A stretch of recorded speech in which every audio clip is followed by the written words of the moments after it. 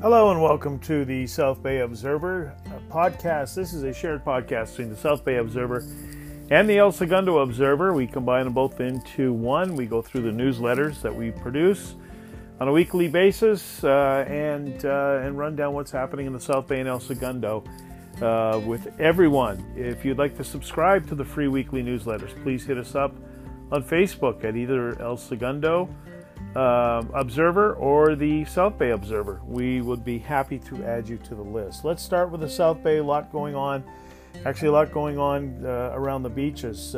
Huge, as you probably know already, sewage spillage into the Santa Monica Bay caused by the Hibernian plant in El Segundo. And this not only affected everything from Playa del Rey, went all the way down the bay, and they were doing water tests all week. A couple of different stories. One said it was because of a power outage. Another one said it was because the screens were blocked with so much debris coming down the pike with concrete and boards and stuff blocking the screens. So basically what happened was normally it goes out 5 miles into the ocean in a pipe and 200 feet down. So with this one, it went a mile out and it went 50 feet down. So you can see the repercussions. The outcry was because it took so long for them to spread the news that this was happening, and there was talk of junior lifeguards operating in the water and all kinds of things. So there's a lot of people upset about this, and I guess they're looking in to find more answers because they're not too forthcoming so far. But the water testing has gone on. I guess it was tested okay by just about midweek, but they were still going to continue to test, and they went as far as 7 miles south on the beach. So they are really trying to be cautious about what's happening here as they go. Moving away from that, Torrance has filled the city council seat with a fellow by the name of Jack Walser. Now, Jack is going to sit for less than a year, and then there's going to be a vote for, I guess, all the councillors at that point.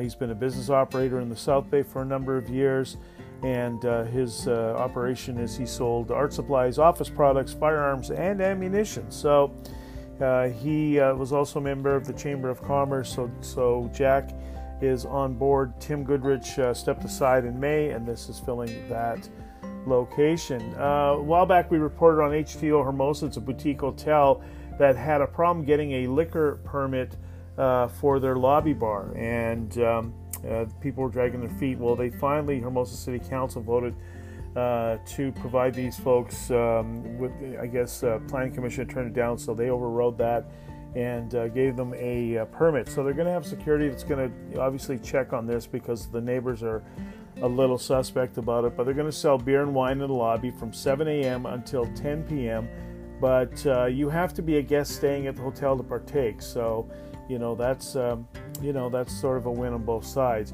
Listen, Napa South. This is an interesting story. Palos Verdes Peninsula has been named another location, the third one in Los Angeles County, to be designated by the American Viticultural Area. To be named a American Viticultural Area. So, that's big news. There's a number of wine growers in the peninsula, and I guess there's like 16,000 acres. They can now stamp Palos Verdes Peninsula on their labels for their wine, and this is going to help them when they're marketing, get in more restaurants and things of that nature. Now, to get approved, the region's got to have a geographic or climate properties that separate it from the local areas. And that's got this in. I guess there's been a lot of lobbying for this, and the difference in the climate and such is going to affect how the grapes are grown. So there you go. We are now up and running in the South Bay as a designated wine spot. So that's kind of an interesting thing. Homeless in Redondo, they voted to leave the pallet shelters in place by the South Bay Galleria. Now, a lot of people are talking about wanting them moved, but the City Council turned down a proposal to move the structures for the next 6 months. So they're going to be there for 6 months. Homeless is in the news almost daily in Los Angeles County. So they apparently are having some good progress there, but the people around there don't want them hanging out there. So it's a yin and yang situation. As far as eating, we went to Boca de Beppo. Everything there comes in like family style plates, but the pini San Remo, chicken breast, artichoke heart, sun-dried tomatoes and peas and white cream sauce. Man, oh man, that sounds good. So that's what we did. Over in El Segundo, of course, the talk again was the beach closures.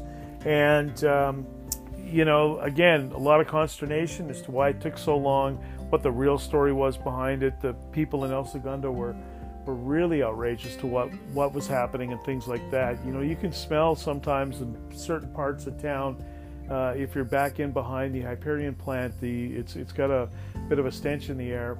And I noticed, having lived in El Segundo for a number of years, even where I'm at, which I never smell that, I could smell it. So I don't know if they were working overtime trying to get this thing handled or what, but you literally could smell it in the air. Diversity, huge stories lately on diversity in El Segundo. We talked to some business owners that were a little shy about talking about it, but we had some conversations with some about diversity in their places of business, and a lot are like restaurants and bars and such.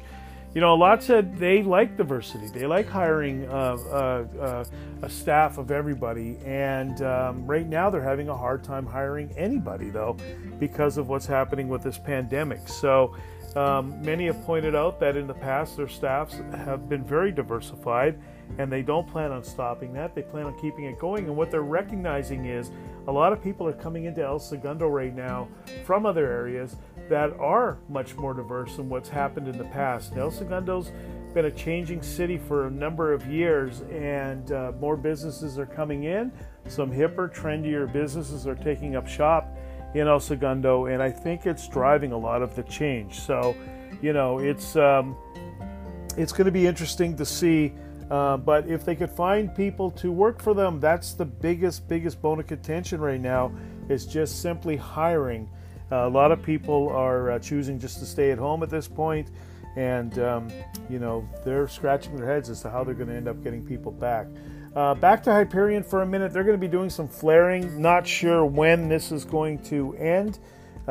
This will be depending upon the weather and the repairs to the facility. So if you see flames flying up, that's what it is. They are flaring, and just how it's going to go. We talked about some meetings at City Hall, Recreation and Parks Committee meeting and the Planning Commission meeting get together. They're going to be coming up. We've got information on that in the newsletters. If you feel like you'd like to get involved, feel free, jump in, and make sure that you're part of it. Teens read. If you're a teenager and love reading, then the Teen Book Club might be for what you're looking for. This goes down in the Library Park. It's going to be on a third Thursday, 3 o'clock. Talk about whatever books people are reading. That's pretty cool. Police blotter, always interesting.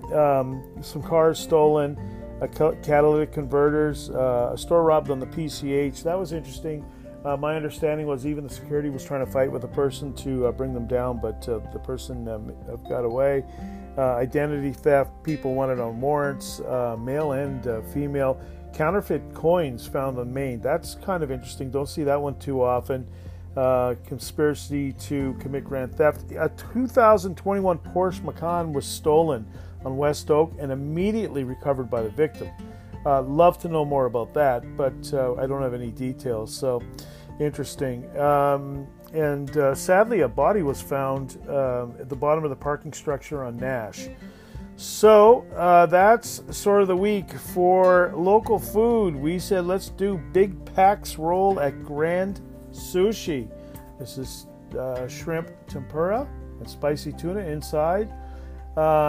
This is topped with freshwater eel and avocado, served with eel sauce, $14.95. Enjoy. That's located at 375 Main Street. Listen, folks, have a great week. This is the South Bay Observer, a combined podcast, the El Segundo Observer and the South Bay Observer. We come to you every week. Feel free to jump in on the newsletter. Just DM us. We'd be happy to add you. Have a great week, folks, and be safe.